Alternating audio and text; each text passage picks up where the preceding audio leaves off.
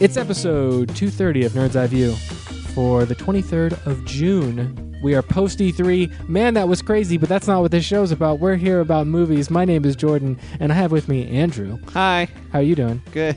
And then we have with us, oh wait, nobody. Yeah. It's just you and me. So we're going to do the show like normal, but we're going to try something a little different. We'll explain it when we get there. Okay. Let's just, I mean, they know what we're doing. Should we go over the show or just go over the show? start it? We're Okay. going to review Inside Out. I know. We're going to have Inside Out later. That's why I think people are here. That's why I'm here. Okay, good. Because I'm here to review it. But we also have our box office top 10, our new releases, and then our Guess the Ending, of course, at the end. Mm-hmm. So let's get on it. I guess we're going to do the special little twofer thing that we used to do? Yes. All right. Count me down. Oh, shit. I want to go to number 10. Tomorrowland, which is on the way to number 9. Avengers Age of Ultron, who did not fight with number 8. Mad Max Fury Road, who got in a singing battle with number 7. Pitch Perfect 2, and that's not number 6. Insidious Chapter 3, which could only be described with the word number 5. Dope, which I would not use to describe number 4. San Andreas, which scared the shit out of me, so instead I saw number 3. Spy, which I spy number 2. Inside Out, which did not make it outside of number 1. Jurassic World. Nice. Rough start, but we made it. Yep. We got all the way to the end. So wowza, look at these numbers. What I love is when I started inputting these numbers into the document, I was like, big week. Big week. Wow, look at these numbers, big week. And then I totaled them up, and it was 30 million less than last week, which is amazing because everyone saw 1 through 3. And random people saw 4 through 10. So we had Jurassic World with a huge second weekend, over 100 million again. That's crazy, right? See, what happened was everyone went to see Jurassic World and went, that shit was crazy. So everyone's friends and family who didn't see it on the first rung, because they're like, I like the original Jurassic Park. I don't know how I feel about this one. The last two were kind of crappy. I don't know about this. And everyone came home and said, nah, it was good. Everyone was on social media. Everyone was on Facebook and Twitter saying, wow, this was cool. Chris Pratt's still dreamy. Blue for the win. You know what I mean? Like, everyone was doing that. Yeah. So this is how the second week is. And it's incredible because our big movie of the week, Inside Out, which we're reviewing later, had 91 million. In any other week, it would be the top spot. Yeah. And that's incredible. I'm very happy this was a huge opening.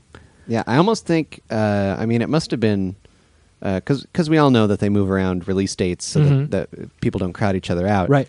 They must have thought, oh, there's no kids movie coming out. We're the animated film for this time period. Right. We're going to do it. Tomorrowland was, already a month ago, so we're not competing with ourselves. Disney is, trying to keep their stuff separate. Yeah. And yet Jurassic World was, Just I think, kills a it. huge surprise. No one expected it to make that much money the first weekend. Right. And for that to carry on to the second weekend is insane. And it's not animated, but it kind of fits into the family. Well, it's definitely, thing, right? It's following in the footsteps of Spielberg's first two films. You're not going to take little kids, family-oriented. but you're taking, if you've got a family, you're going to probably see Jurassic your World. teenagers. Right. Yeah. Whereas I don't think teenagers would enjoy Inside Out. I think Inside Out has an adult and very young kid appeal. Yeah, that's interesting. So is that that's like a Pixar staple. Uncanny Valley or whatever you want to call it? Where where the mid-teen years to like probably mid-20s. The group we were talking about earlier off mic, they're probably not going to enjoy Inside Out. But adults, they're living it. They're living it. They're in the middle of it. They're like, I don't like this, because it's commenting on them, right? Yeah. And everything that's going on with him. So it's going to be too real. The movie's too real for them, right? So, but the adults and the young kids are going to love the cartoonness of it, and the adults will enjoy the message that the movie has. So I think that's why Jurassic World is still huge, because you have adults who love Jurassic Park, you have teenagers who are like dinosaurs, and you have little kids who are like dinosaurs. So there's a lot of appeal there. And the fact that it was not a crappy movie, there you go. And here's another thing that I just noticed that I really like about this spread. We have reviewed this show, not you personally, perhaps. I think you were missing on one of these, but I think there's 1, 2, 3, 4, 5, 6 of these that were reviewed or will be reviewed right now on the show, Right. and 7 including a future review. Right. So it's Yeah. it's a good time. It's a good time. We're reviewing the films that we want to because that's- we can. That's the and thing is it's you a look good at spread. this list, and aside from San Andreas, which scares the crap out of me, like all of these are not bad movies. Well, I can't vouch for Insidious Chapter 3. I've heard it's not bad. Okay. I and haven't seen the second one. I you need to see crapped the on second one. Pitch Perfect too, but I'll tell you that was a funny movie. Right. I'm not going to argue with you. Yeah. I didn't say. You notice I didn't bring it up. I didn't say it was bad. No. I'm saying this is a good list of movies. This Yeah, summer's looking great. This is gonna be good. And up there at number 5, Dope, which will be our review next week. Right. Because Yeah, let's just get that out of the way. We don't want to talk about what's What do we going to got? happen We next got week. Ted. But it's not. We got Max. We got Big Game. There's We got Little Death. I don't know. I don't really. I know I'm going to see one of these movies, but I don't think we should review it. So I think, yeah, maybe I a think, bonus. I think dope. Yeah, of course.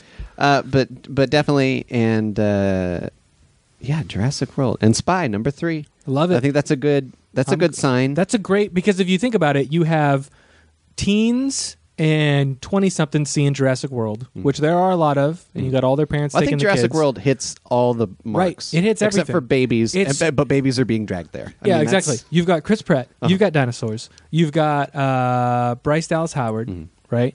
You've got Well, and it's you've got- in- like younger kids In the movie, it's and then you've got family dynamics, right? Which so you bring your family, Right. And it's it's a sequel to And a it's a classic theme family park. dynamic film, and it's a theme park. It's a theme park. Which let me tell you, my mother said something that I thought was interesting. Please. About Jurassic World. Uh-huh. She Was it that the pirates ate all the guests? No, she remarked how while she was watching it, she thought to herself, "Is this going to be the actual future of theme parks?" Right. And I was like, I love that my mother thought that because that is exactly what the movie is saying. Is Yeah. like the movie This is where we're going. Is, as I said, I believe I said it in our review last week. Yeah, where what Jurassic World really gets right is the Disney aspect. Right. This is a Disney World 'Cause plus dinosaurs. If you take all the dinosaurs out of that, that is just a high-priced theme park. yeah, And it nails it. yeah. So go listen to our review from last week. Please do. It was good. I enjoyed it. But yeah, I was just going to say Inside Out is for the kids, right? Younger kids and the adults. And then Spy is for older people who don't have kids. Well, yeah, it's R-rated. It's perfect. Yeah. Like in the top 3 alone, we have every demographic being hit. It's great. Well, and I hope it just means good things for Paul Feig and Melissa McCarthy Right. in the Me future. too. Me too. Because as I was thinking about it, Spy was probably one of the best films I've seen this year so far. Really It good. really was. Surprisingly, like no joke, when we talked about reviewing that, I was like, oh, okay. Yeah. Because I don't really like trailers to comedic films just because I feel like I might be getting the best jokes in the whole movie. And the rest of the movie could not be as funny as this. Yeah. Like, why did they pick these jokes? It's probably because these are the best jokes, in which case the movie's going to be a letdown. But this is nothing but a surprise. So, yeah, good for them. Let's get into new releases. All right, so if you don't want to go out to theaters, you can stay at home and buy or rent or whatever you do with one of these things. New on DVD and Blu-ray, we got nothing. Nothing. Nothing I wanted to talk about. Okay. I honestly can't remember what was coming out, but it's nothing I would recommend. Right. We're now going to get into DVD only. I clicked the first link because you didn't say anything about it. Yeah, the first link is fine. Okay. I forgot that was even there. I freaking love that Eric Roberts is a cat. Yeah, this first DVD only is called A Talking Cat? Whoa, with like an exclamation mark, a question mark, and another exclamation Yes. mark. I believe this is one of those religious films, right? Does it have the dove marking? Dove mark? I don't see a dove Okay. marking anywhere. Well, but this film appears to be about a cat that helps reunite a family or something, or two families. I don't even care. But I believe this is how this film happened. There's a bunch of unknowns made a film, and they had a talking cat, and they just needed any voice and that's somehow they could afford Eric Roberts, and they That's thought, great. good enough. Yeah. Because in my mind, I would never make. And you're looking at the picture of the cat. Yeah. It is a small cat. Yeah. It is a cute cat. Yep. It is not a cat that I'd It's imagine not an Eric Roberts' voice cat. to come out of. Nope, that is not an Eric Robert cat right Like there. Eric Roberts' cat is like an older cat, Yep. for sure. Like Yep. a fully grown cat at least. I imagine a real version of Garfield. Yeah, perhaps a slower cat. Mm-hmm. Methodical. Right. I mean, Grumpy. Eric Roberts plays villains. Yeah, like grumpy. that's where he's become. Well, I mean, ever since his role in I'm forgetting the name of that movie. Keep going. Well, no, I mean, like it's a blasphemy to people who are fans of Doctor Who, but in the TV movie, he was the master. Right. It makes no sense because he doesn't. It doesn't like. I don't think that works at all. But he just plays villains, so that's what he was. They were like, oh, we need a villain. Get him. Get Eric Roberts. Yeah. Get him on the phone. Yeah, this was '90s Eric Roberts. Yeah. Have Holy you thought of crap. this film yet? I'm looking at his IMDb list, and I'm like, I'm looking for the film that he was in the 90s, and I have to scroll really far down to find this Yeah. movie. He He's got paid to be the voice prolific. of a cat. He will do anything at this point. Holy crap, he's been in so He was a many bad movies. guy in Suits. He's been That in didn't make any sense so to me. many movies. This is kind of blowing my mind. I haven't Are seen you it. okay there? I haven't seen an IMDb list this long in a long time. Okay. Wow. I mean, is it more than Samuel L. Jackson? I don't know. Because I remember I'm looking looking for at the his movie recently, right and now. Samuel L. Jackson had not missed. He had done a movie every year back to like 1980 something. All right. Well, I'm looking at this, and in 1996 alone, he has 1, 2, 3, 4, 5, 6, 7, 8, 9, 10, 11, 12, 13 movies. In '96. TV series, TV movies, just in 96. Wow.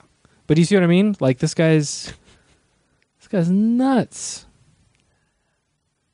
Anyway, I can't find Let's it's some move kung on. fu movie. let's move on to. He was in a martial arts movie. Okay.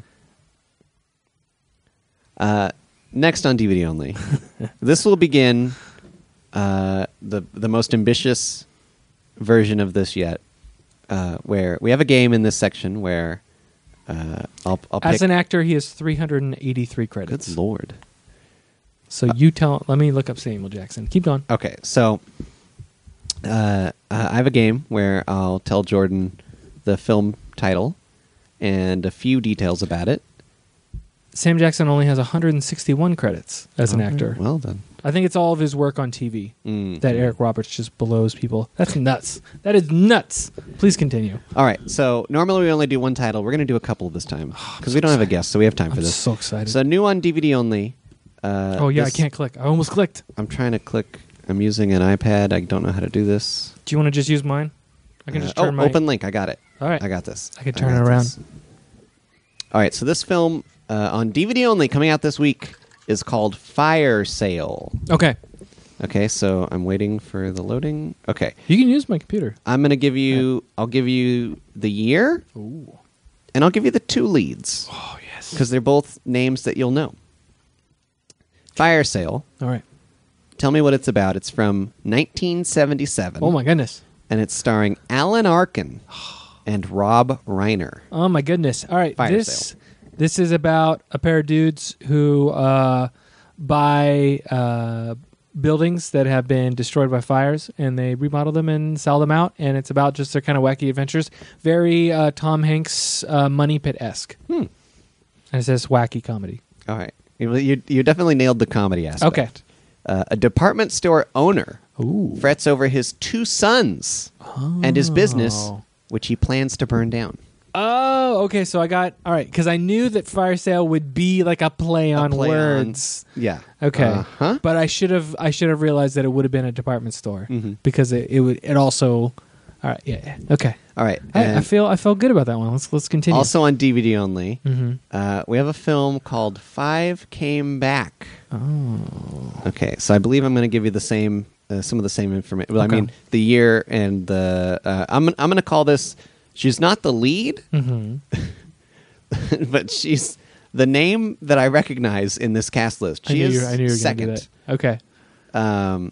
Five Came Back. It's a film from 1939, Oh my goodness. and in the cast is Lucille Ball. Oh my goodness. Wow. Now All right. I'm making sure that she's not top billed. Of course. but she's definitely here. She's second, so who knows? 1939. What is this film about? All right, I think I got it. 5 came back. I think I got it. This is a sci-fi film, 1932. It's about a pair of astronauts who were on some mission, and something went wrong. And this is about the story about how they come back. And there's only 5 of them left, and no one's really sure because they're acting really weird. And it's kind of about how they don't know if it's like a body snatchers thing where they're actually aliens or not. But yeah, I think that's it. All right. You're doing really good with these titles. Okay. Because here, Amazon jungle crash survivors learn only 5 of them can leave once the plane is fixed. Whoa. So you're pretty close. Amazon Okay. is like the moon, I guess, or space. Did you say space or moon? Yeah. I said they were like on some space expedition. Okay. I should have known 32 is a little early for space. Yeah. But good, ambitious. Yeah. That was a good thought. Yep. All right. We're going to have one more version of that. But first, new on Blu-ray, The Castle of Cagliostro, which is a Lupin the Third adventure, directed by Hayao Miyazaki. I watched cool. this when I was watching all the Miyazaki films. And? And I liked it, yeah. Cool. I mean, I kind of knew about Lupin the Third from, I believe I played a video game based on his adventures. Oh. He's some kind of anime character. Yeah. A thief called the wolf saves a princess from a greedy count. Yeah. And it's got a lot of that fun Miyazaki trademark goofball-y chase stuff. That's fun. That's good fun. Yeah, it's good stuff. New on Blu-ray. Okay, here we go. Last new on Blu-ray is another bonus round of the Make Jordan Guess It game. The title of the film is Harry in Your Pocket. There's an exclamation point there. Yeah, I see it. Very important that there's an exclamation point there. I guess. love your tag. It says don't click, bonus don't click, and this one says maybe don't click. Okay, so I'm going to try and... God, the tagline is so small. I want to give you the tagline, and then do you want the year or the name of the lead? Can I get a little inside baseball with it and say, do you think I'd know the name of the lead? I think it's 50-50. I honestly don't know. I kind of do, but I don't know. Maybe I'm the gonna year say would be no. more I'm gonna helpful say for you. year. I'm gonna say Okay, so the year is 1973 Ooh. for this film called Harry in Your Pocket. All right. The tagline is I'm gonna have to do a hand motion. Put it down. Yeah. He's the world's greatest canon. Canon is in quotation marks. Okay. All right. And I'm going to tell you, I honestly don't know what that tagline means. World's greatest canon. Harry in Your Pocket, 1973. He's the world's greatest canon. I tried Googling and it doesn't. It means nothing. Like I honestly don't know. Okay. I'm gonna guess this is a war movie about a guy who works on a base and he's got control of like the missile launchers or whatever.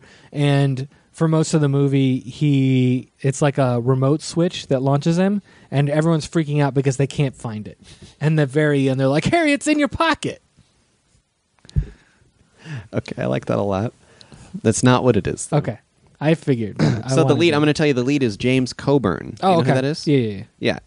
A master pickpocket and his veteran partner teach a young couple the tricks of the trade. So he's So Harry and he's in your pocket. She's going, Harry, it's in your pocket.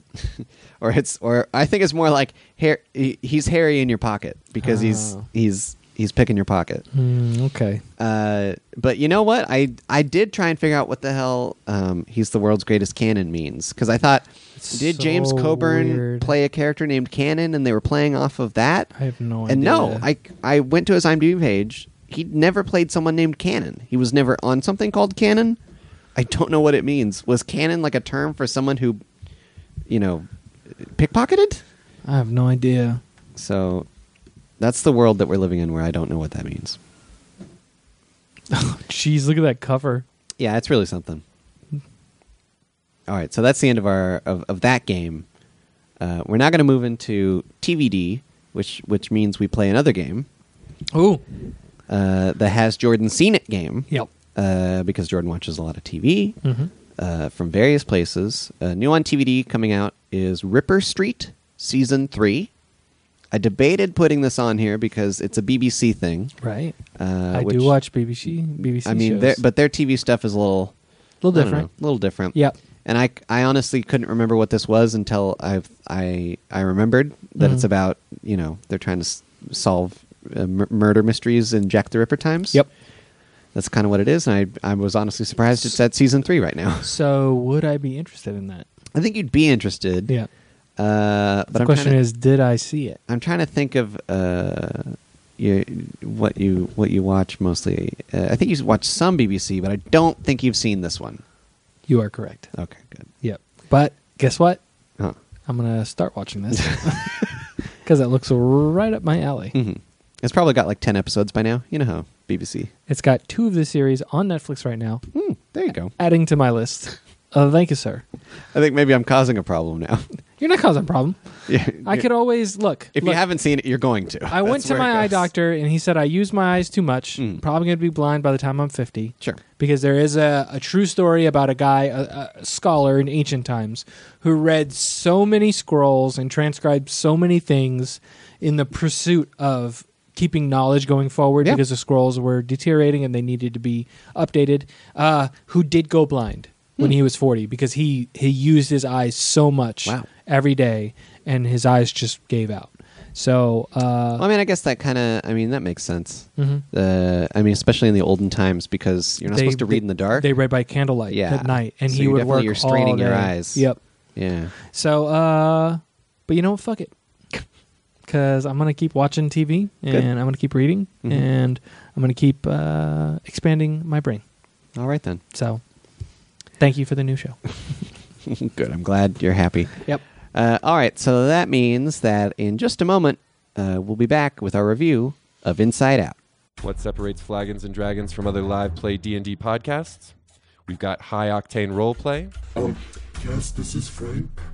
I was heard that I was needed to be talked to. Insightful beer reviews. No, I'm gonna go with a +3 to charisma for a heavy mouthfeel and a long finish. And even culinary tips. You want that marrow. I want that stuff goblin on goblin taste.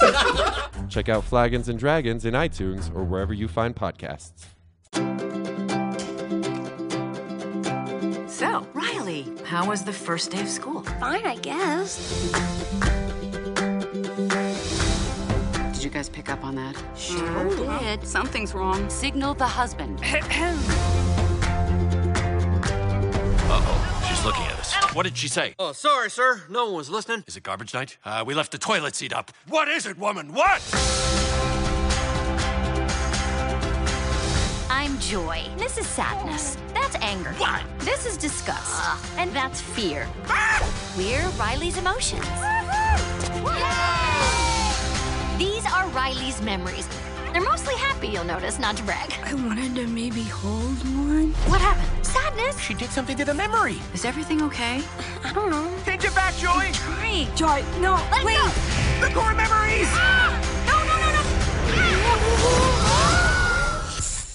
Can I say that curse word now? What do we do now? Nothing's working. Why isn't it working?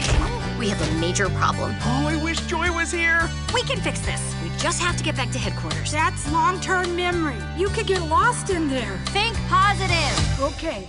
I'm positive you will get lost in there.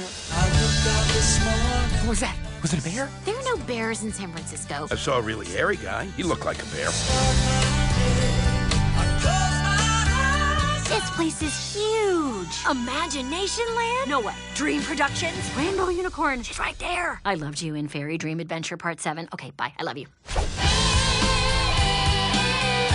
You can't focus on what's going wrong. There's always a way to turn things around.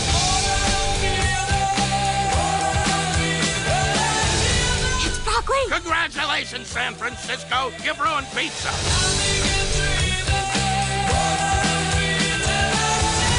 Who's the birthday girl? Brain freeze! Hang on.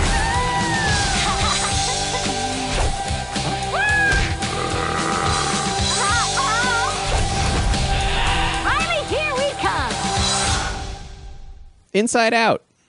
It's a movie. It's a film. Yeah. Directed by... Tell me the people. Pete Docter and Ronaldo del Carmen. Nice. It's funny a guy featuring- named Doctor did a movie about the inside of people's bodies. Well, he also did Up. Oh. He's a guy. So I respect this person. Featuring the voice talents of Amy Poehler, Phyllis Smith, Richard Kind, Bill Hader, Lewis Black, Mindy Kaling, Kyle MacLachlan, Diane Lane as the parents. Good stuff. Paula Poundstone. I definitely recognized her voice when it happened in the film. Yup. And, some others. John Ratzenberger. Yeah, of course. He's the Pixar staple. Shows up in every ship.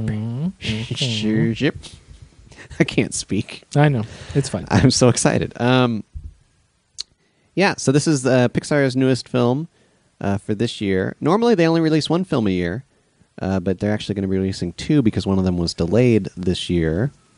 I believe you saw the trailer for that before the start of Inside Out, which we'll talk about in a moment. Wait. Trailer for what? The Good Dinosaur? Yes. Yeah. Yes. Which, if we can talk about trailers for just a moment, didn't impress me, that trailer. Yeah. It looked cool. But it didn't, I feel like... As a trailer, it was whatever. Yeah. I feel like I didn't get a handle of what was interesting about it felt that story. It did not feel like a trailer. It felt like a teaser. And it didn't feel like a Pixar trailer. Right. In my mind. Like, it just felt like... Because they usually hook you. They usually have a real good hook. Right. This one's just like, what if dinosaurs didn't die? Didn't die. If the meteor What missed? if Flintstones happened? Right. Like, that's essentially what I just saw. What if the Basically Flintstones was a thing? I agree. I'm like, So Flintstones. We've already had that. Yeah. You're not hooking me. Anyway, I don't want to talk too much about that. Okay. But when you go and see a film like Inside Out, you're going to see all the kids' trailers. So that's what happens. Mm-hmm. And this is a film about what happens inside the mind of a young girl. Right. And I was scared shitless when I sat down for this because I didn't mentally prepare myself for the fact that I was going to see a children's movie. And I of course, went to the Fullerton 20, which has extremely nice seats. One of the only seats available that was still in the middle of the theater, and I got there an hour and a half before the movie started. Wow. One of the only seats that was available, like in a good spot where I'd have a good view of the screen near the back, because I have neck issues, so I've got to worry about that sort of stuff. Like I'd actually have to see the 5 o'clock showing instead of the 2:15 showing if it was bad enough. But I got lucky. But the way they have it set up is they're technically love seats. Every single seat in there. Wow. And in the middle, there's just a thing that comes up, but on either side, there's big armrests because it's got all the electronics for the reclining chairs.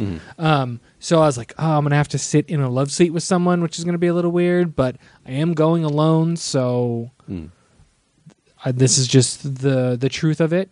And the theater quickly filled with very young children. Wow.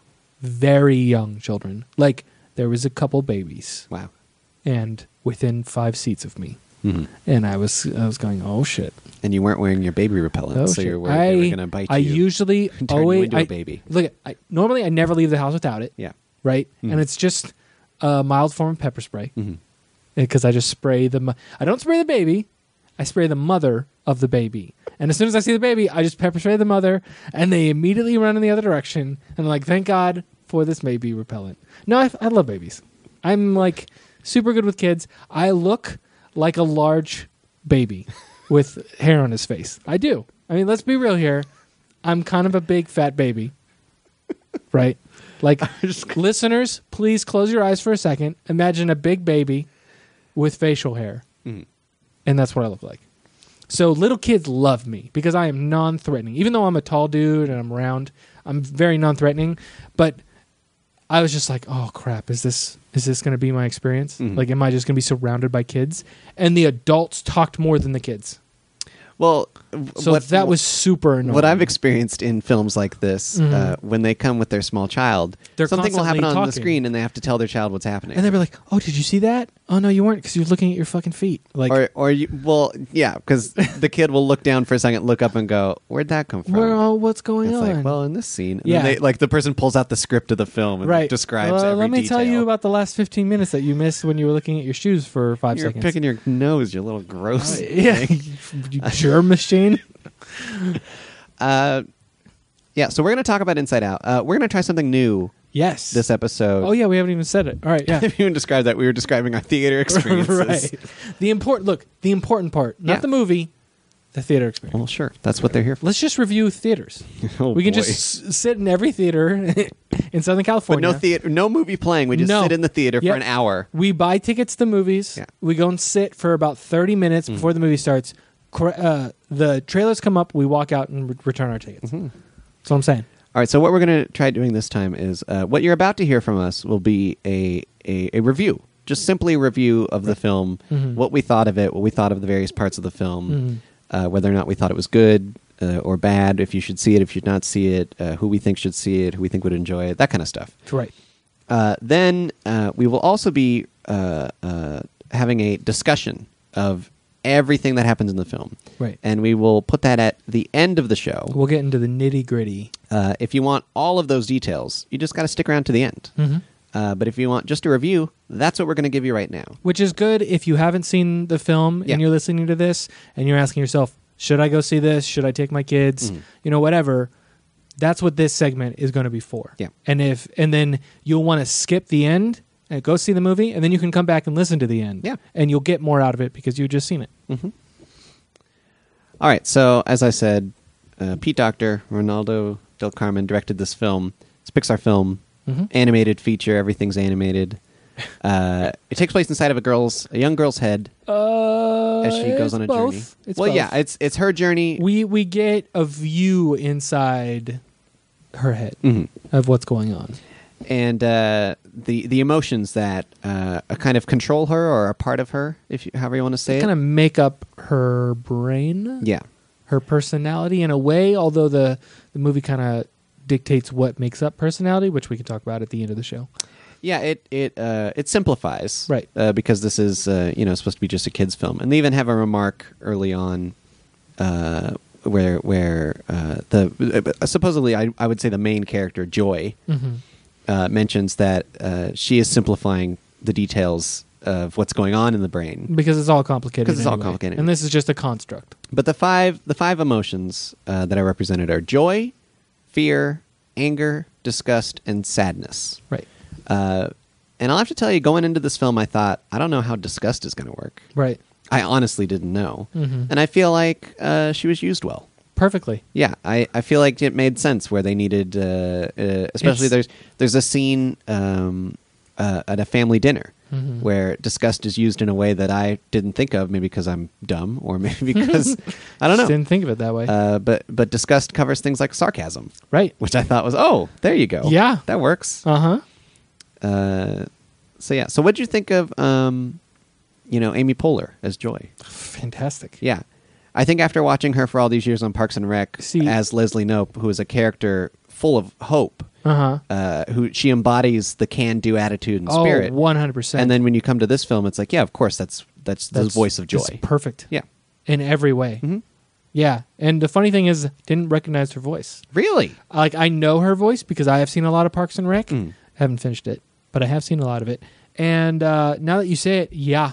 Like, I imagine the real manifestation of Joy, and that is 100% her. Like, it's perfect. Louis perfect Black casting as Anger was perfect. I love Louis Black anyways. And when I saw his name on on the trailer or heard his voice on the trailer, I was like, yeah. Because that's his bit on like the Daily Show and his stand-up. He's angry about just everything. Angry, right? And it's fantastic. Kind of, it really works there. And I really love. We'll get. I'll just talk about it when you continue. Go ahead. I don't know. I was going to just keep going through people. That's what I'm saying. Do whether it. Whether or not they're good. Do it.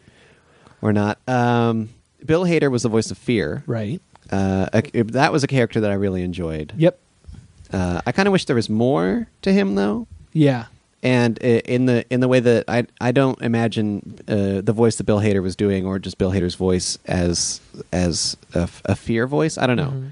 It just didn't connect there for me. But I really liked the character. Yeah, and it encapsulated like everything that fear does. It did a good job of like when we think of fear, like a lot of it is like, oh, what is your phobia, stuff like that. But fear is really something that is designed in the brain to protect us. So in that respect, it was perfectly. Yeah, that's what. Yeah, it's perfect. And I really enjoyed the fact that we had a movie about a young girl but we still had male voices in her head. Yeah. Like, that was interesting. It could have gone all female, and it didn't. And I really enjoyed that there was this kind of dichotomy of, like, different aspects inside of her Which head. I think we'll get more into the discussion about this, but there is a couple of moments where we see into other characters' heads, which was a total surprise for me, but we'll save it for the discussion of what goes on in those head things. But yeah, but I also really enjoyed that inside the girl's head, the two main emotions, the two emotions that go on an adventure, sadness and joy. Which they are female voices. Yeah, which you think of as kind of opposing emotions. And you also think, in my mind, I think of sadness as negative. I think of anger and sadness as both more negative. And I think in a more traditional film, I don't know, traditional isn't really the word I'm looking for, but a more classically structured kind of film, right? Anger or sadness would be the villain. Right. Would be an out-and-out villain. Would be a useless emotion that's only there to cause trouble. And yet I think the message of this film, part of the message is that... Are we going to get into discussion about this, or are we going to talk about it right now?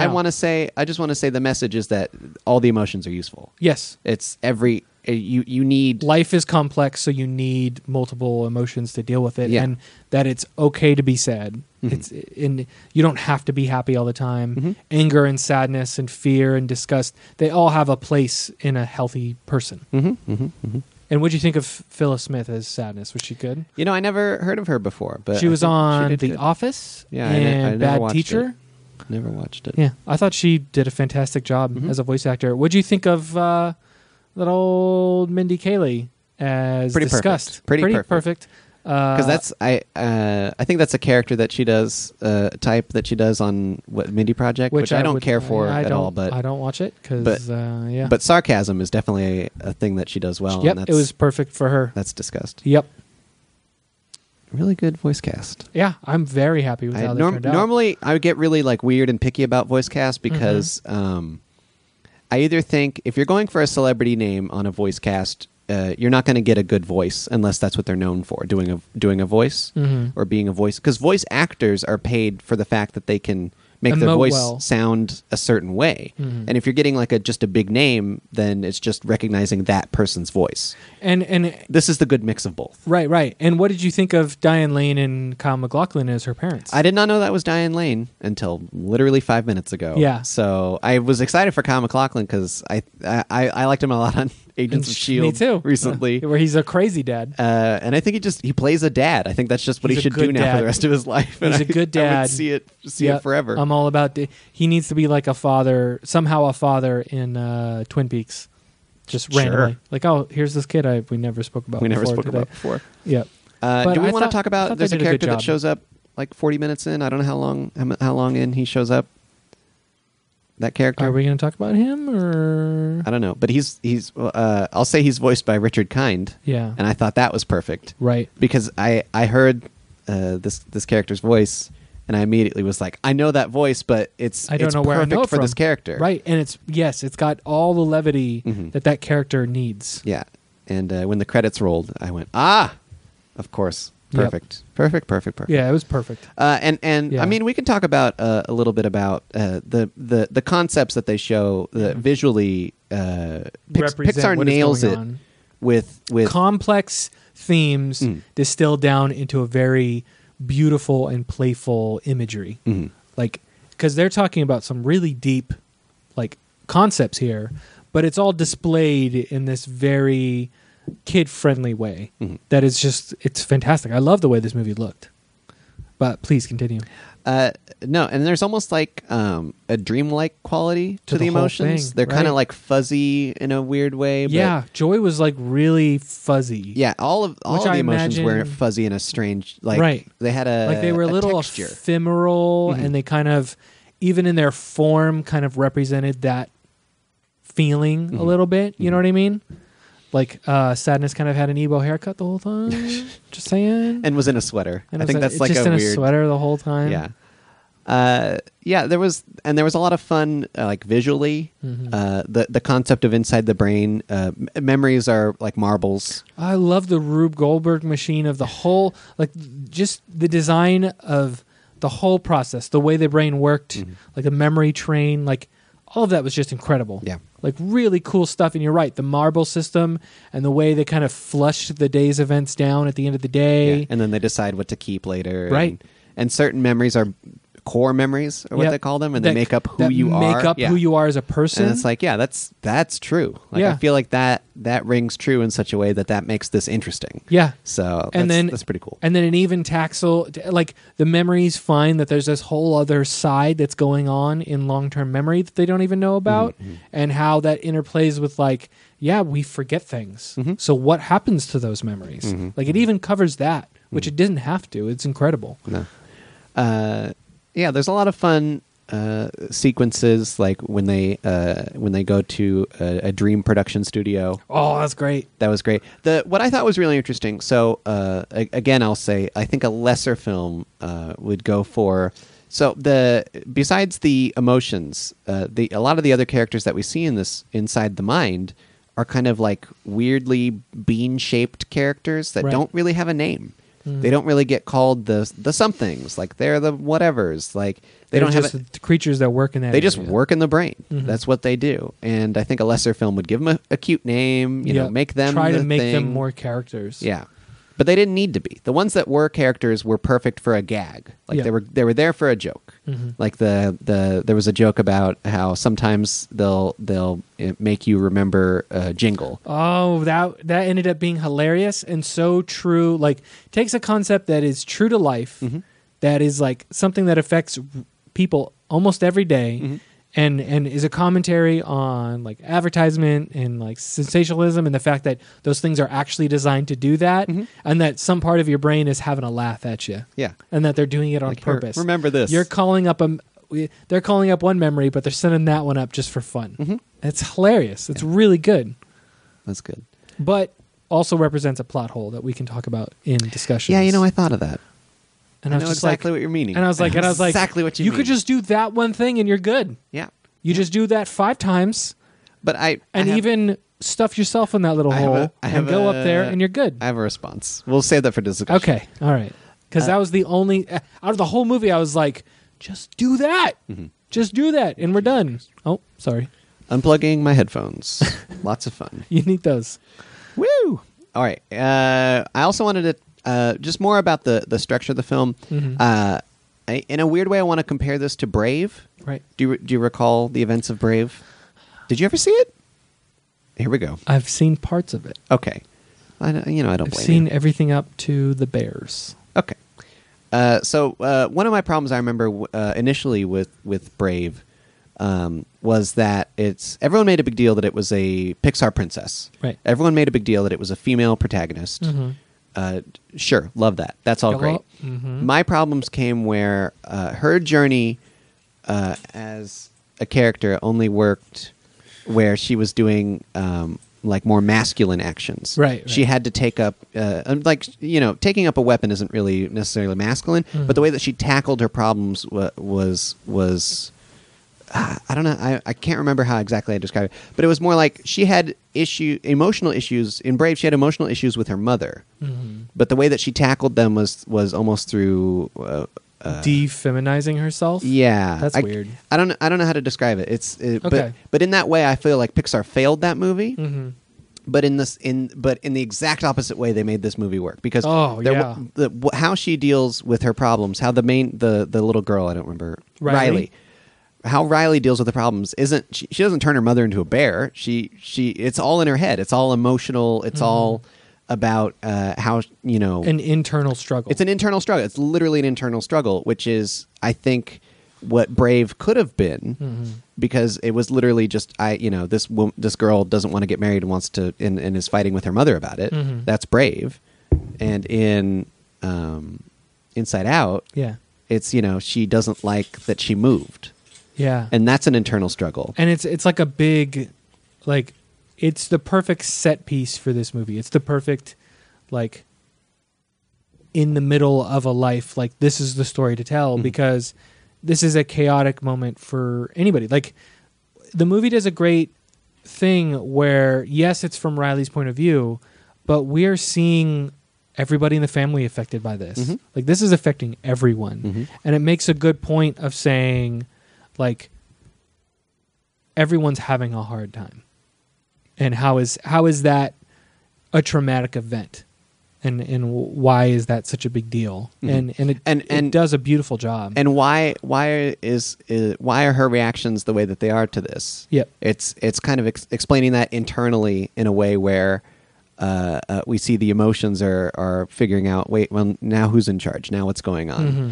And that's really interesting. Yep. And I think that and in that what I said before, in a strange way, there is no villain in this movie. None. This is an animated film without a bad guy, which is incredible. It's absolutely incredible. I think it's perfect though, because this is the kind of struggle where you can't just look at someone and say, "Oh, if I blow you up, then my problems are solved." Because that's 90% of movies, and it's because this is a almost true representation of a real life struggle that people have. Mm-hmm. And in real life, like sometimes life is just the way it is. There's Mm-hmm. not a bad guy. Like you're just dealing with things, and this does it perfectly. Yeah. All right. So, anything else with good or bad that we cover before we'll wrap this up and hit discussion? I thought everything looked great. Mm-hmm. The voice acting was perfect. I don't know. Definitely see this movie. If you have kids, if you're even if you don't have kids, like there's a lot.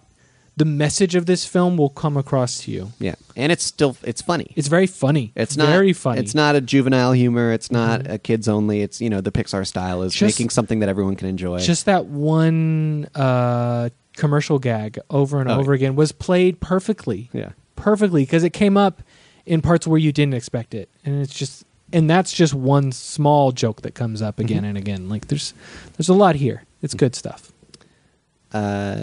No, I forgot what exactly I was going to say, but I liked it a lot. I really would recommend seeing it. Mm-hmm. Oh, I was going to say as a fan of Pixar in general, I honestly wasn't looking forward to this film because I didn't know what I was getting into. Yeah, the trailer definitely told what this movie is about, but didn't make me want to see it, which is interesting. But you definitely should. And it doesn't matter if you get a drink at the concession stand or you get popcorn or anything. Pick up some napkins on the way to the theater. Yeah, we'll talk about that in the discussion.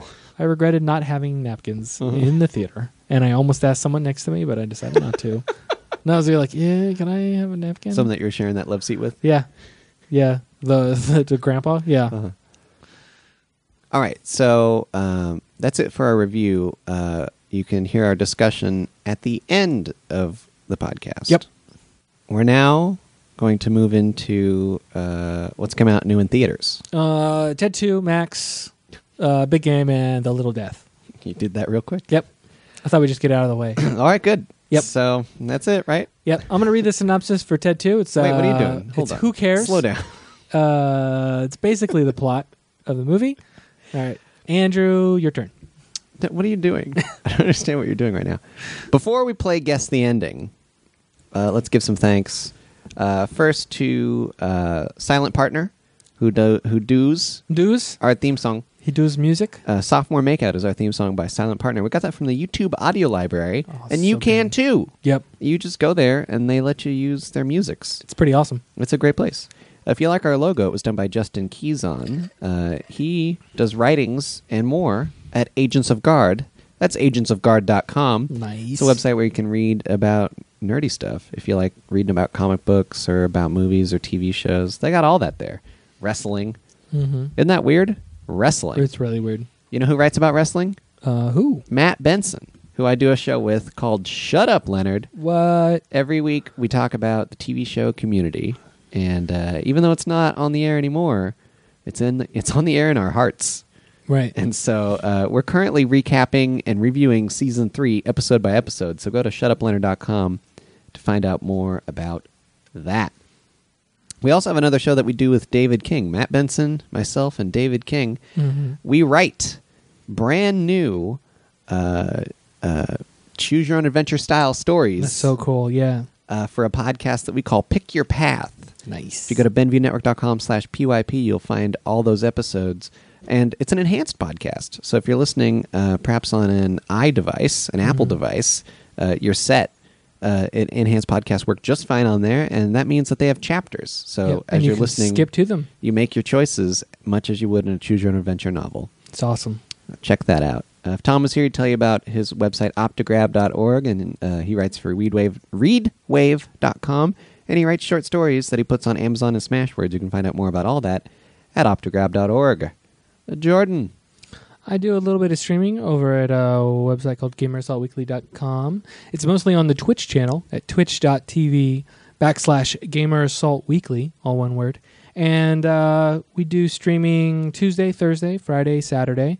I don't know what's on the docket this week, but we have a couple new people on, so definitely come by. We also started up our kind of rekindled, if you will, our YouTube channel. So we're going to have a lot of Let's Plays up and, just going to have a lot of material. So definitely look out for Gamer Assault Weekly on YouTube, and we'll hope you come by because it's a lot of fun. We have a lot of interaction with our viewers, so you're not going to be bored.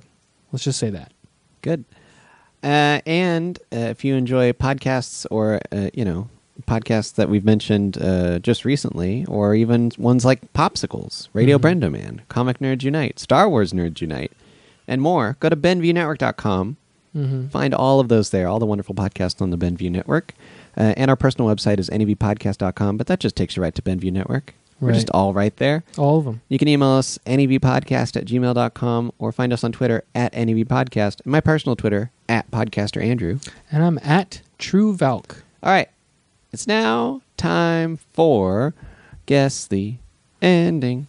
You'll never guess how it ends. Look, I'm sorry about earlier. I just felt like neither of us are going to guess the ending for Ted 2. Yeah, neither of us took that bait. I just wanted to make sure that people knew what the plot synopsis was. Yeah. And it comes in 2 words, and I just wanted to give those out to everyone so they knew.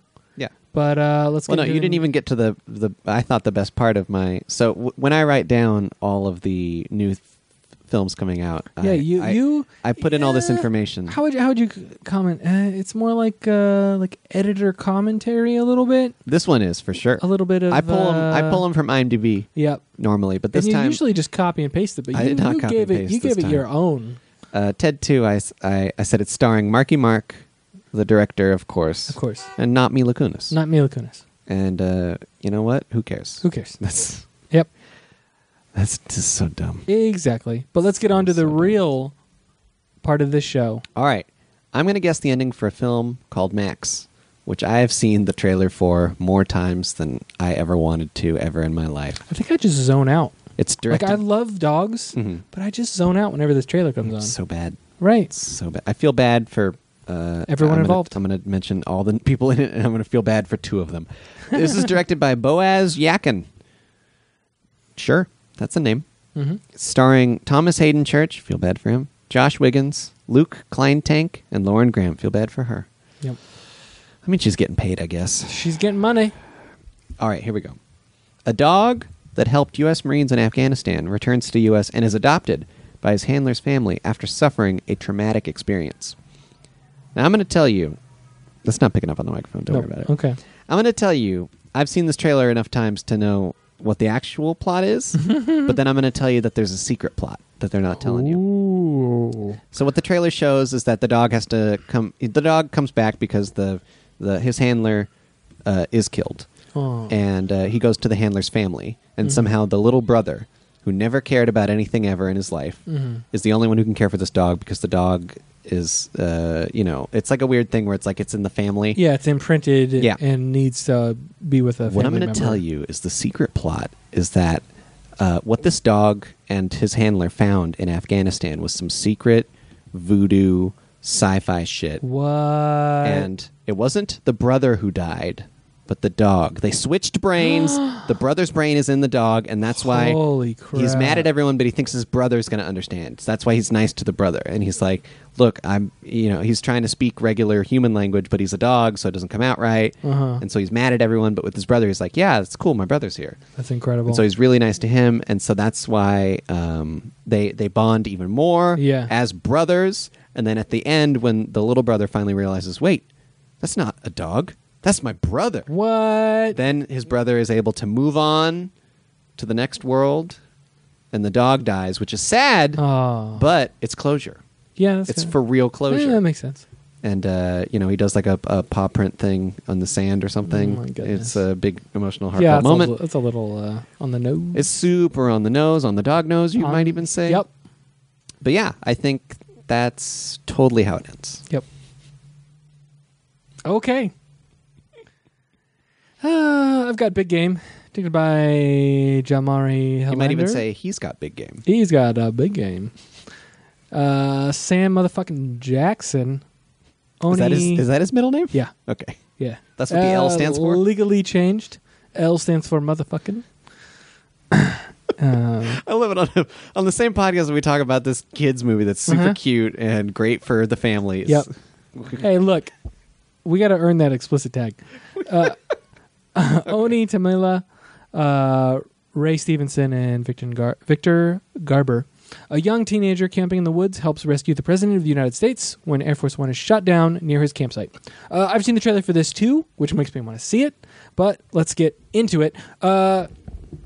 This young boy, he's camping in the woods in Europe, and he's hanging out, and the weird thing is he's actually part Native American, but his family moved off the reservation, and because they didn't want to, I mean, the whole situation is, as some people know, it's pretty bad there. So his family moved to Europe and started, kind of using their culture as they started making things, like using what they learned in their tribe and started making things. And people in Europe paid a lot of money for it because they saw it as kind of a touristy thing, but at the same time it was authentic.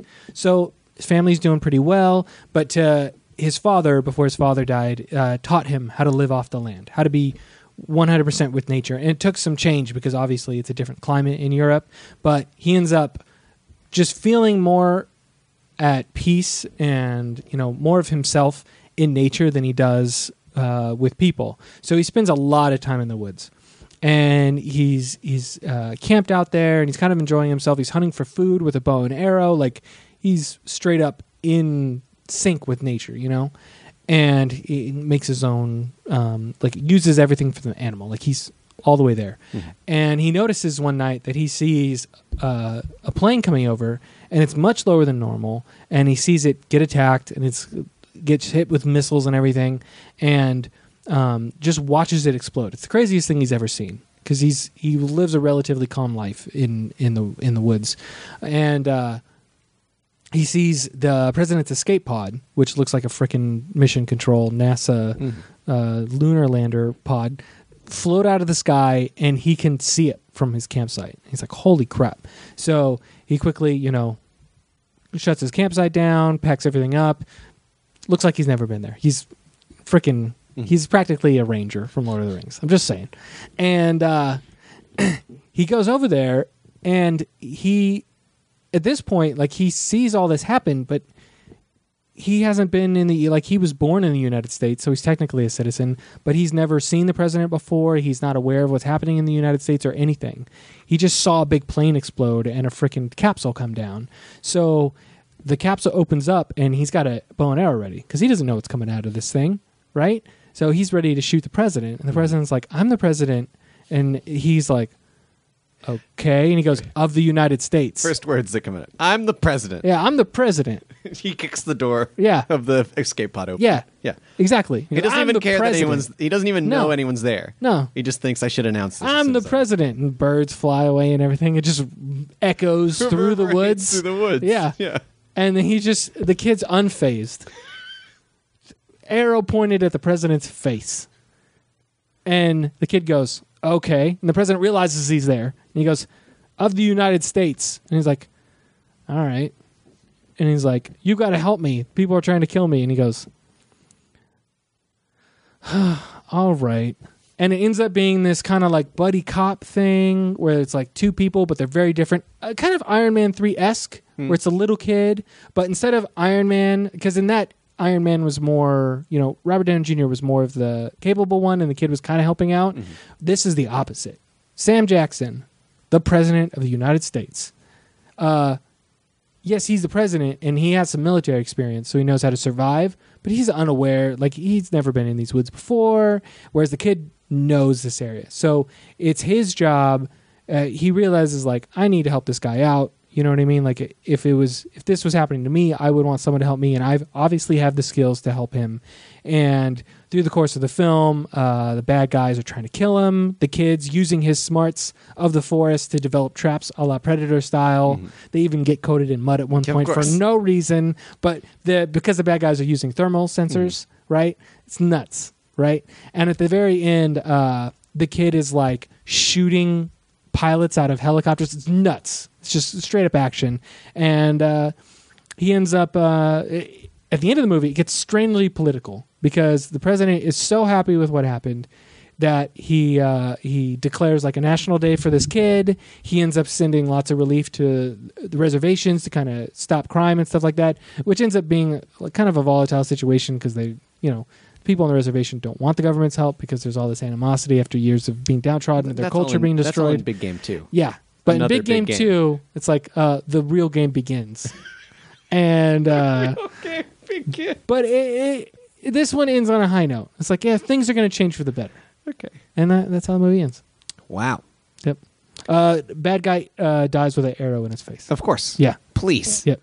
Maybe 2. He's in a helicopter. Oh, okay. And the kid shoots from like on the ground. Yeah. Like the helicopter's coming up a cliff, and it's that whole scene where you're like, oh crap, a helicopter, and the kid, like, it's supposed to be this long drawn out scene, but the kid just takes an arrow and just shoots him in the face, and it's over. Yep. That scene's in 3D, right? Yeah. Okay, good. Yeah, you Just that watch, scene. you see it from the bad guy's point of view, and the arrow comes out of the screen, and you're like, and you dodge out of the way. It's cool. All right, so the rest of the movie's not in 3D. No, just that part. Yeah. There's a little thing that comes up on screen. Put on your glasses now. And then after the scene ends, take off your glasses now. Yep.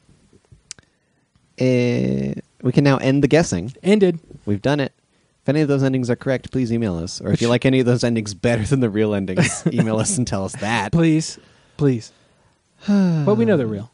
Of course they're real. Yeah. We know everything Definitely. about movies. That's what we do. Yep. So next week, we'll be reviewing Dope. Which just came out this week. Yeah. But we think it's important. We think it's more important than Ted 2. Definitely. I'm going to be seeing Big Game. So I might bring it up next week and let you know how true my guess was. We might save it for a bonus episode. Okay. Who knows? You know what? We need more bonus episodes, so I'm not going to argue with you. Yeah. We got a couple in the vault. I'm so happy. Pull them out I'm just when it's waiting for time. 'em. I'm just waiting. So until next week, this has been episode 230 of Nerd's Eye View. I'm Andrew. I'm Jordan. See ya.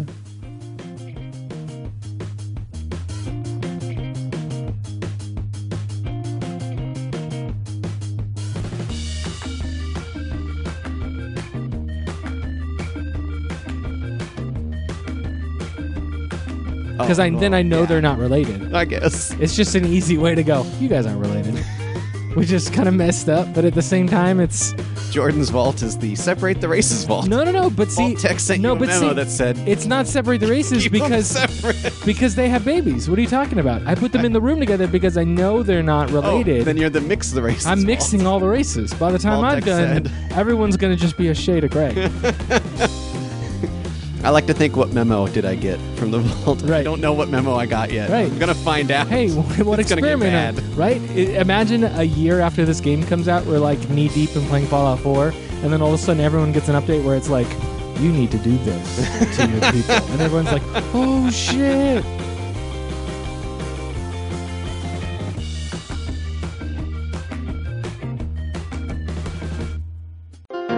This podcast is a part of the Benview Network. You can find this and other podcasts like it at BenviewNetwork.com. Discussion time. We have notes. We did not, in our review segment, talk about the short that played before. But it was good. It was very good. It's called Lava. It's about a lonely volcano. And you will How weep. many and shorts? if you don't, then you're a bad person. I don't right? remember the last time I saw a short that was a musical. Yeah, this was all singing. All singing. It was a song. It was just it was one a Hawaiian song.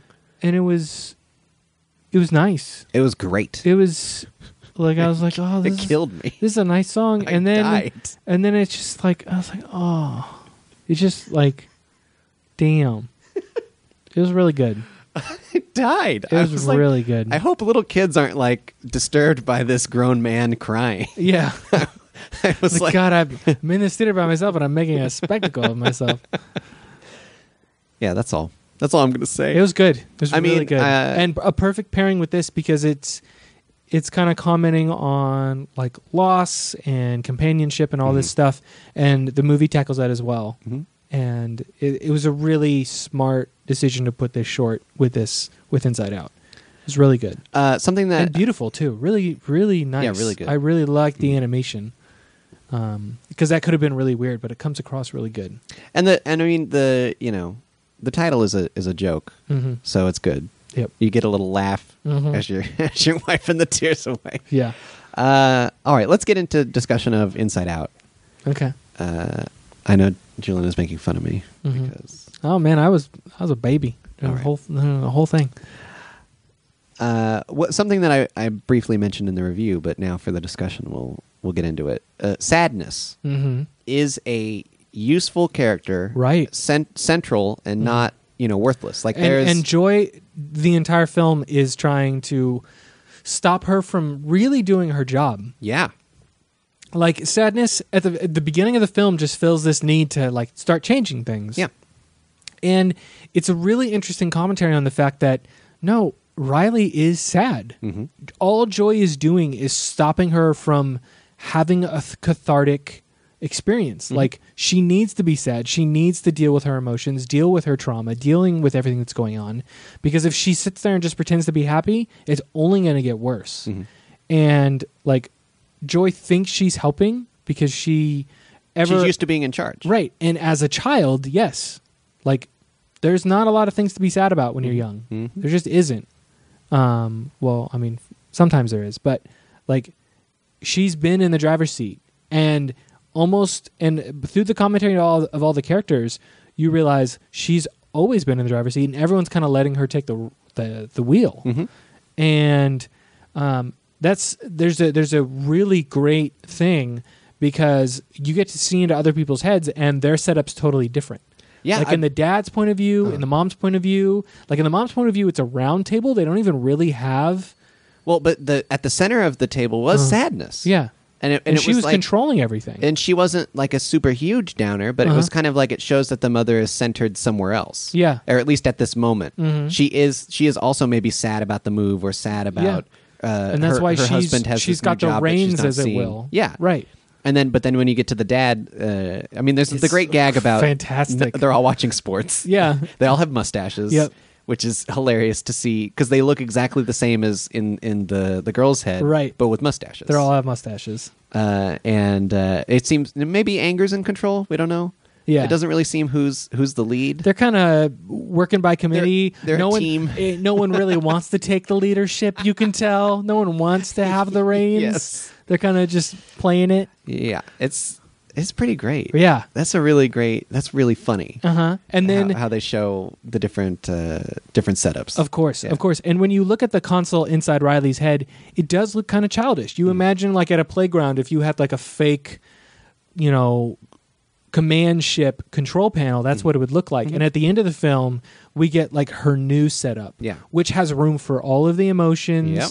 There's like equal sections parts, all this thing. Yeah, they each have their role. Like it's kind of reaffirming the fact that she's becoming more complicated as a person. So she needs that much more of like a more granular approach. Would you say also in that same way, when we got into the heads of the adults, were you surprised that there weren't more emotions? Like, I can't even think of what else to add, but it just, it feels... I mean, there's a crap ton of emotions. Like, I saw an article online of like, here's the 21 emotions that could have been in the film, and here's the actors that could have played them. And it was actually a really good article. Sure. The comedian DC Pearson, of his work, he had a tweet that I really enjoyed. I favorited it. It was Christoph Waltz in Inside Out will be playing Schadenfreude. Yeah, Schadenfreude. It's like, okay, that's perfect. Pretty great. That's a little bit on the nose. And you imagine he's just sitting in the back of the room, never controlling it, but every once in a while going, that's great. Just every once in a while. And everyone's like, you're so mean. And he's like, no, that's great. Yeah. When someone falls or something. Yeah. But yeah, I was a little surprised if they. I mean, I don't think. I mean, Pixar is now in a weird way where they're doing a lot of sequels, but I don't know if they could do a sequel to Inside Out. I don't want to. But here's the weird thing: I'd be okay with new characters, a whole new everybody. Yeah. But just, I mean, I feel like this is perfect and doesn't need a sequel because it's hitting at that time in Riley's life where it's not overly complicated. No, but if they did an Inside Out 2, it would be not Riley. Yeah. It could be anyone. But see, because I feel everyone has these things in their head. I agree, but I feel like it kind of. I mean, it's not necessary at all. In the credits, it already did that. I don't need. I don't need it. I saw the inside of everybody's head, and I'm good now. It's true, and that was hilarious. Even down to dogs and cats. So awesome. Yeah. And I don't need another one. And I feel like it's kind of doing like a color palette thing with the emotions. Like, oh, yeah. Like they blend in ways to where they will represent other emotions to where these are the primary emotions. Yeah. Do you know what I mean? Yeah, I understand. And they'll mix in a way that fits into the other categories. And that's why we just kept with that structure, even in the adults. But just because if you notice, in the mom it was perfect because they were all working in tandem. Yeah. Right? Yeah. And that's the way it would work, is they're kind of, everything's a mix. So I feel like that's how they get away with just keeping those. But specifically, I wanted to point to the scene where Sadness consoles the character Bing Bong, right? The imaginary character who Riley had forgotten about, and is voiced by Richard Kind. He's sad because his rocket ship got thrown into the abyss, where and he's forgotten. Also been forgotten, and he himself is forgotten. Yeah, and he sits down to have a cry, and Joy just says, "No, get up and be happy," and that's like an inappropriate response. Right. I just feel that scene gets to the point where it's awkward. Yes, and then that's where you as an audience go, "Oh yeah, this is Sadness's turf." Yeah. And then she steps in there and she says just the right thing. And it's like, this is the appropriate way that sadness is used, because and it's useful. cathartic. Yeah. It and that later comes into play when Joy's looking at one of the memories that she looks at one of the core memories and sees it as only a Joy thing, and then rewinds it all the way back to before that happened, because she had forgotten that Riley had lost the game that day. Yeah. And felt super sad, and realized that if Sadness had not stepped in, that the parents wouldn't have known that something was wrong, and they wouldn't have consoled her, and then the team wouldn't have come together. Like, if it wasn't for Sadness, that core moment that happened later, that became something that represented who she was, would have never occurred. Yeah. So, and that's in the same way that the sadness is changing the core memories to be sad instead of joy. Yeah. Because Riley's sad. These memories are not happy anymore. Yeah. They're all memories from her old home where she moved away from, and now she misses her friend. She misses the old way that her family used to be, because now her dad has a new job. She misses the old home. She misses everything is all different now. It's all seen through different eyes. Yeah. And they are sad memories now. Yeah. And Joy, even though she has the best intentions, is stopping Riley from coming to terms with what's happening to her. Yeah. That's crazy. And that's some good writing, and right? that's reinforced by the mother saying, like, no, be our happy girl. And like it inadvertently putting pressure on Riley as a person to push all of these feelings away, which is then in turn shown internally. And it's this beautiful commentary of like, yeah, we have to put our best foot forward and sometimes fake how we feel, to make it through life. But in the end, like, you can't bottle this stuff up. It has to be dealt with, and then once it is dealt with, and once you come to terms with it, like, you can move on, which happens at the end of the film when the family kind of comes together and they all are just like, yeah, none of us are happy right now, but at least we have each other. So at a crucial moment in the film, Bing Bong and Joy are in the trapped abyss, in the forgotten abyss, where eventually they will disappear. Yeah, because everything just dissolves. Everything dissolves down there. And when they're trying to fly his special rocket ship, which is powered by singing, up to the cliff's edge, and it won't reach. Yeah. And Bing Bong sacrifices doesn't himself make it. Because he realizes that his weight is what's stopping them from getting really to the... rough. That was bad. I saw it coming. I was like, damn. I did not see that coming. I saw it coming. What is wrong with me? They weren't going to make it, and I was like, he's really heavy. Well, when he says... that's going to give them the extra... When he says, let's do it one more time, I thought... Yeah, I saw that. What's he going to do? I saw that.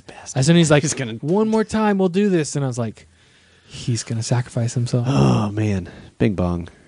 Bing Bong's great, though. Yeah. Wow. Yeah. Wow. That scene, like little kids were like, "Oh no!" in the movie theater, and I was like, "No, shut up, kid! You're making it worse for me." Yeah, I had one guy behind me laugh, and I wanted to. What? I wanted to hit. You know. Everyone. I would have there's stood one up of and those punched people. him in the face.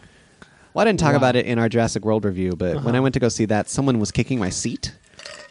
I don't stand for that. So I was like, they're gonna. After 5 seconds, I was like, they're not realizing. So I turned to look back, and it stops for a second. So I'm like, okay, they saw me turn to look. But I was in a theater with big seats, so I couldn't see over my seat unless I stood up. Yeah. Started up again, and I kind of turned back and I go, hey, come on, and like nothing stopped. So I stand up, and I expect to see like a child, right? And as I stand up, and it's 3 older women. Yeah, of course. And I was like, confusion came on my face, but then I could see that none of them were looking at me. So I was like, whoever was doing it is now embarrassed and good. And I sat down and no more kicking. And I was like, this is insane to me. Like grown people who have lived entire lives are like, yeah, let me just kick this seat. Well, you have to realize that people are inconsiderate assholes. Let me just kick this seat. Yeah. And I'm like, who cares? That's insane to I'm me. having a good time with my girlfriends, and we're all drinking out of our flasks in our purse. I don't know. We're enjoying ourselves. Anyway, that was a theater experience. And then you got the dudes who are like, "Oh man, this is great." And you're, remember that time at the art theater where someone did that, and then the can fell over and it rolled all the way down to the screen. We could hear the rolling, and everyone's just like, "Oh, this idiot!" And you hear him in the back go, "Fuck." It's pretty great. Pretty great. Yeah. So some gags that I thought were really good in Inside Out. Lots of good gags. Every time Anger was reading a newspaper and his headline... It was what just happened. It was his headline for what he was going to be angry about. Yeah. I cracked and up. It just happened in the preceding scene. I lost my mind. And he was so funny.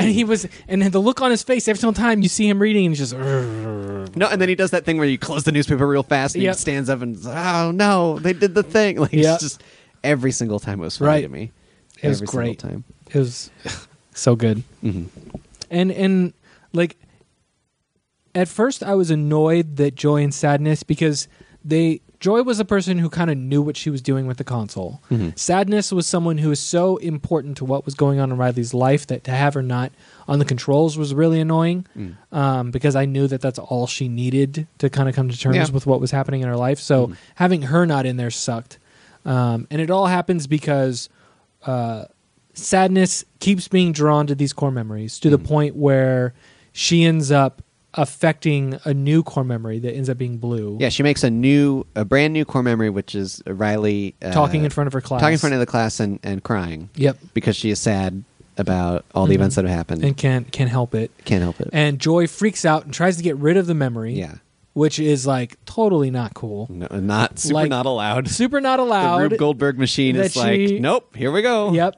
And is like trying to stop it and trying to get rid of it. And so she decides to flush all the memories, which unfortunately also takes out the regular core memories. Yeah, because those had fallen out of the thing, and the core memory holder like wouldn't stay closed unless the new memory was put in there. Yeah. So it's just causing this huge, insane thing, and everything ends up being flushed, which brought another plot hole to me, because at one point, is it Fear decides to flush himself at one point? And it won't let him go through. And Discuss goes, "You can't flush memories, idiot."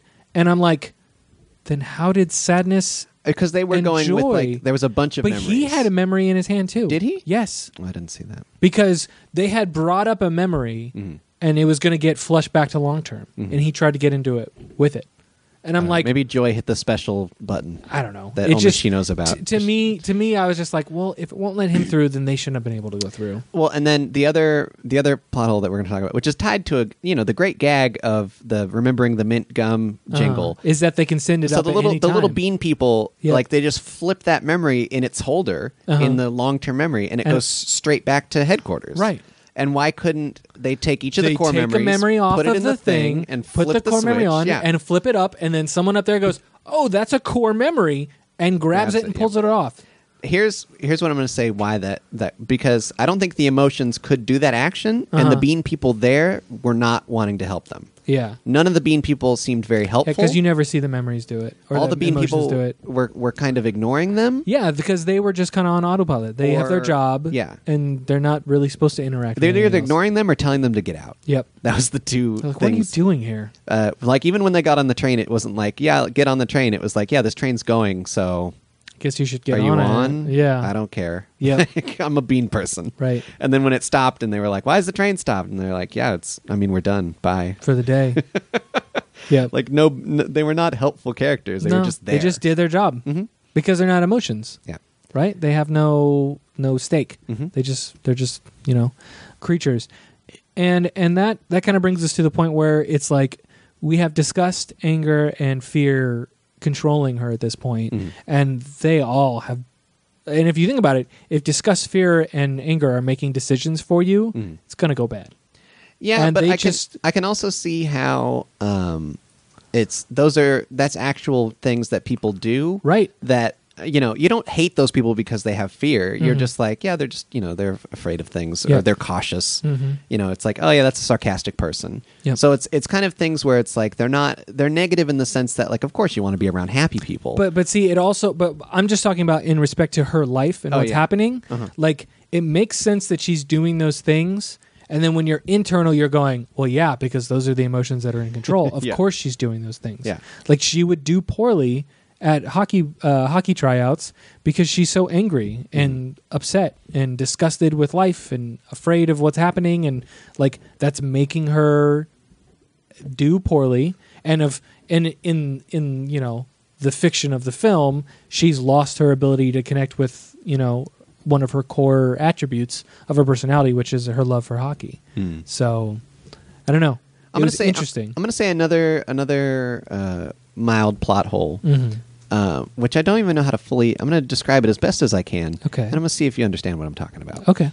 When we get to that moment at the dinner table scene where we see that inside of the mother and father are also the five emotions controlling everything. And why do they not realize when they look out at a person that there are also the five emotions controlling them? No. It's like, that seems like a weird disconnect to me. No. Where it's like they're looking out and they see a person and they go, well, I'm controlling this person.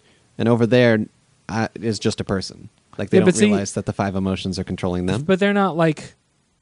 They're aware, but they're not self-aware. They still define themselves as Riley. As Riley? Uh-huh. Yeah. Okay. So we're seeing the metaphysical manifestations of those emotions. But that doesn't necessarily mean that there's... Like, Joy saying this is way less complex than it actually is. Yeah. Like, we're just seeing a simplified version of this. We're just seeing her personality broken down into five emotions. So... We're not dealing with an alien controlling the inside of a robotic person. We're not dealing with Dave, the Eddie Murphy film? Exactly. Or was it called Dave? I don't know. It doesn't matter. Might have been called Inside Dave. Still. But you see what I'm saying? Is like we're not dealing with like actual creatures controlling people from the inside, body snatcher style. Yeah. There's never a moment where like Joy says, let me go outside the body for a minute. Like that's not a thing that can happen. This is her place. Yeah. She's not a creature inside of her mind. No. She's the physical, metaphysical manifestation of that emotion. Yeah.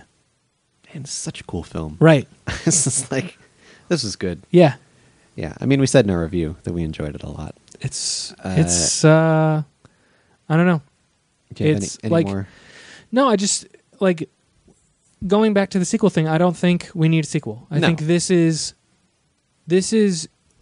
an important story to tell about like what in another film that wasn't about the emotions. This would just be a kid and her family moving to another place, and the kid would not be doing good in school. She would drop out. She'd start hanging out with bad people or whatever. She'd constantly be getting in fights with her parents. She'd never be home. Like, it would just be so base level. And the fact that we have a view into her mind not only shows us of like the internal struggle she's having with who she was as a person and who she has to be now, but also that like Riley's a good person. She's goofy. She has fun. She loves her family. She's honest to the point of it being a fault. Like, this is a good person. So what happens to a good person when they go through this kind of traumatic event? And it's not something super horrible. Her parents didn't die. It's not something that is like she didn't develop a drug habit. But this is something that is traumatic. And a lot of the times, unless it's a big deal like Batman's parents dying, like we don't see it as an important thing or something that is worthy of talking about and going, yeah, this is an important event for this child. And it gave this story, which would just be a subplot in another movie, like the weight that it deserves for someone who is developing as a child. And it's beautiful, and it has a lot of redeeming qualities for children to realize, like, yeah, my parents want me to be happy all the time, but it's okay for me to be sad too, that they're still going to accept me, they're still going to love me. And as an adult, like, this movie hit me on so many levels. And like, anyone taking their children to go see this is going to be incredible. Like, this is going to talk to parents on so many different levels. And because maybe, I don't know, maybe some parents don't think of life like this too. Like, because people in general kind of get stuck at looking at life from their perspective, you know? And I mean, shit, there are parents I know who are just like, hey, I had kids so that way I wouldn't have to do as many chores around the house. Like, do you know what I mean? Like, like there are people who are so self-centered that even when they have children, they still see it from, these are my children and it's not about them. And, you know, the parents who like make their kids be like on stages, you know, or like only playing a sport because they love that sport as a kid, and who cares if their kid likes doing it or not, you know? Like, realize, like, this could be a good tool for helping people see life from other people's perspectives, and it's incredibly well done, and people need to see it because it's not only entertaining, but it has a beautiful message. All right, I think that does it for our discussion. Thanks for listening. Thank you to all this.